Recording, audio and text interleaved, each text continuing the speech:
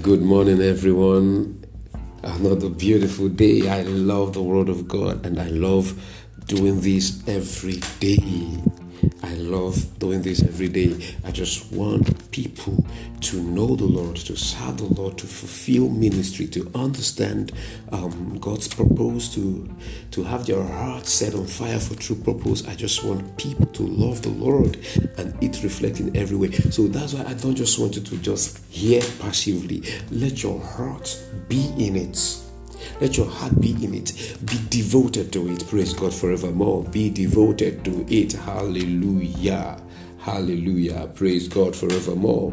Oh, glory to Jesus. Glory to Jesus. All right. Acts chapter 2 and verse 32. Acts chapter 2 and verse 32. This Jesus God raised up, of which we are all witnesses. We are all witnesses. Praise God.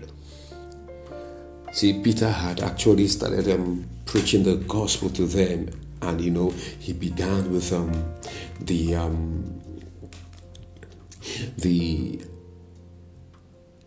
the work of Jesus, his ministry on earth. He began from there. How God had actually used Jesus, how he was killed, and then he now came to his resurrection. He quoted David and all that, and he said, this Jesus that I have been talking about, God raised up, of which we are all witnesses. Praise God. So Peter made this statement when he spoke of the resurrection of Jesus. Now, this is the heartbeat of the gospel that we preach, that Christ who died was buried, was raised from the dead. Jesus is alive, is the core of the gospel. Hallelujah. This is the core of the gospel. This is the tenet of our faith. Jesus is alive. Now, Peter said, concerning this, we are all witnesses. Now, it will be so quick to say Peter meant they being eyewitnesses. No, none of them saw how he was raised from the dead. They only saw the empty tomb, and had Jesus appear to them severally 40 days, apparently. Look, these are all important. But if that was what Peter meant, then it wouldn't help anyone. It wouldn't help anyone. How does it help anyone? Praise God forevermore. The word witness is the Greek word matos. And looking at it in the context where it was first used in the book of Acts, it isn't eyewitness. It is not eyewitness. Rather, it implies defending or confirming the resurrection of Jesus in a legal sense. Hallelujah. In a legal sense. That is to prove it. So you see that it is beyond just saying it. It must be proven. So it's not just saying Jesus is alive. What do you mean by that? How do I know Jesus is alive?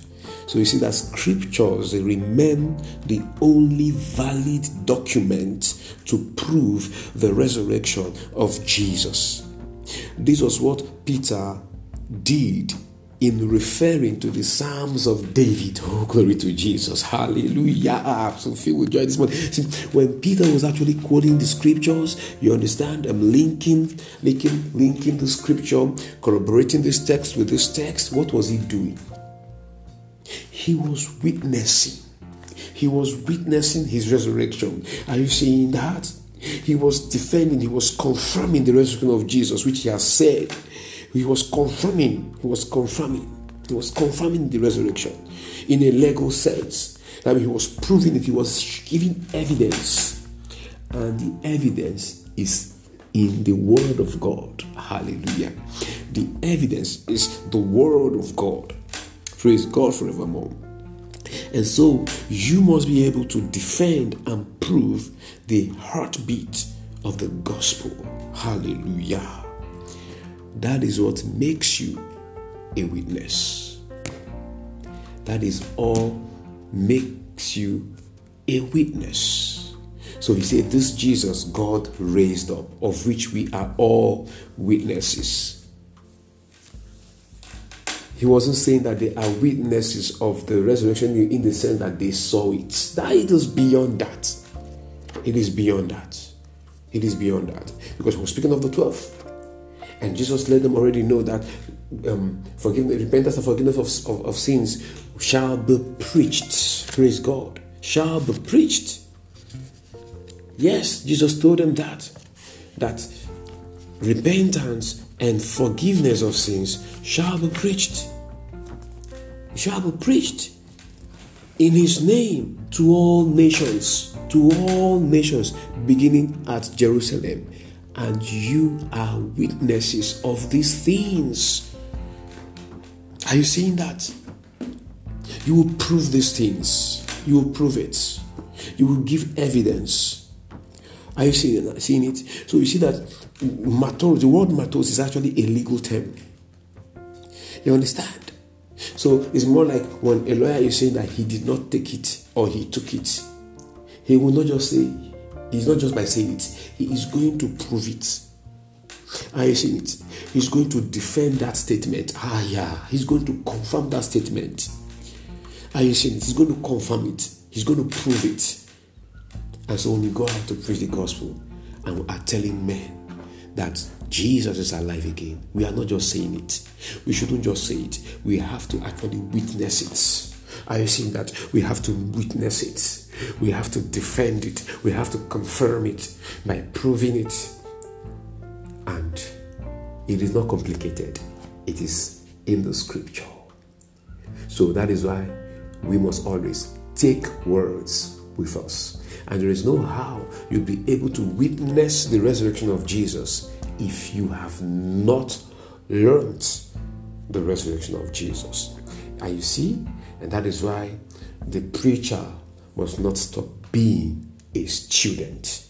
To be a good witness, you must be a good student.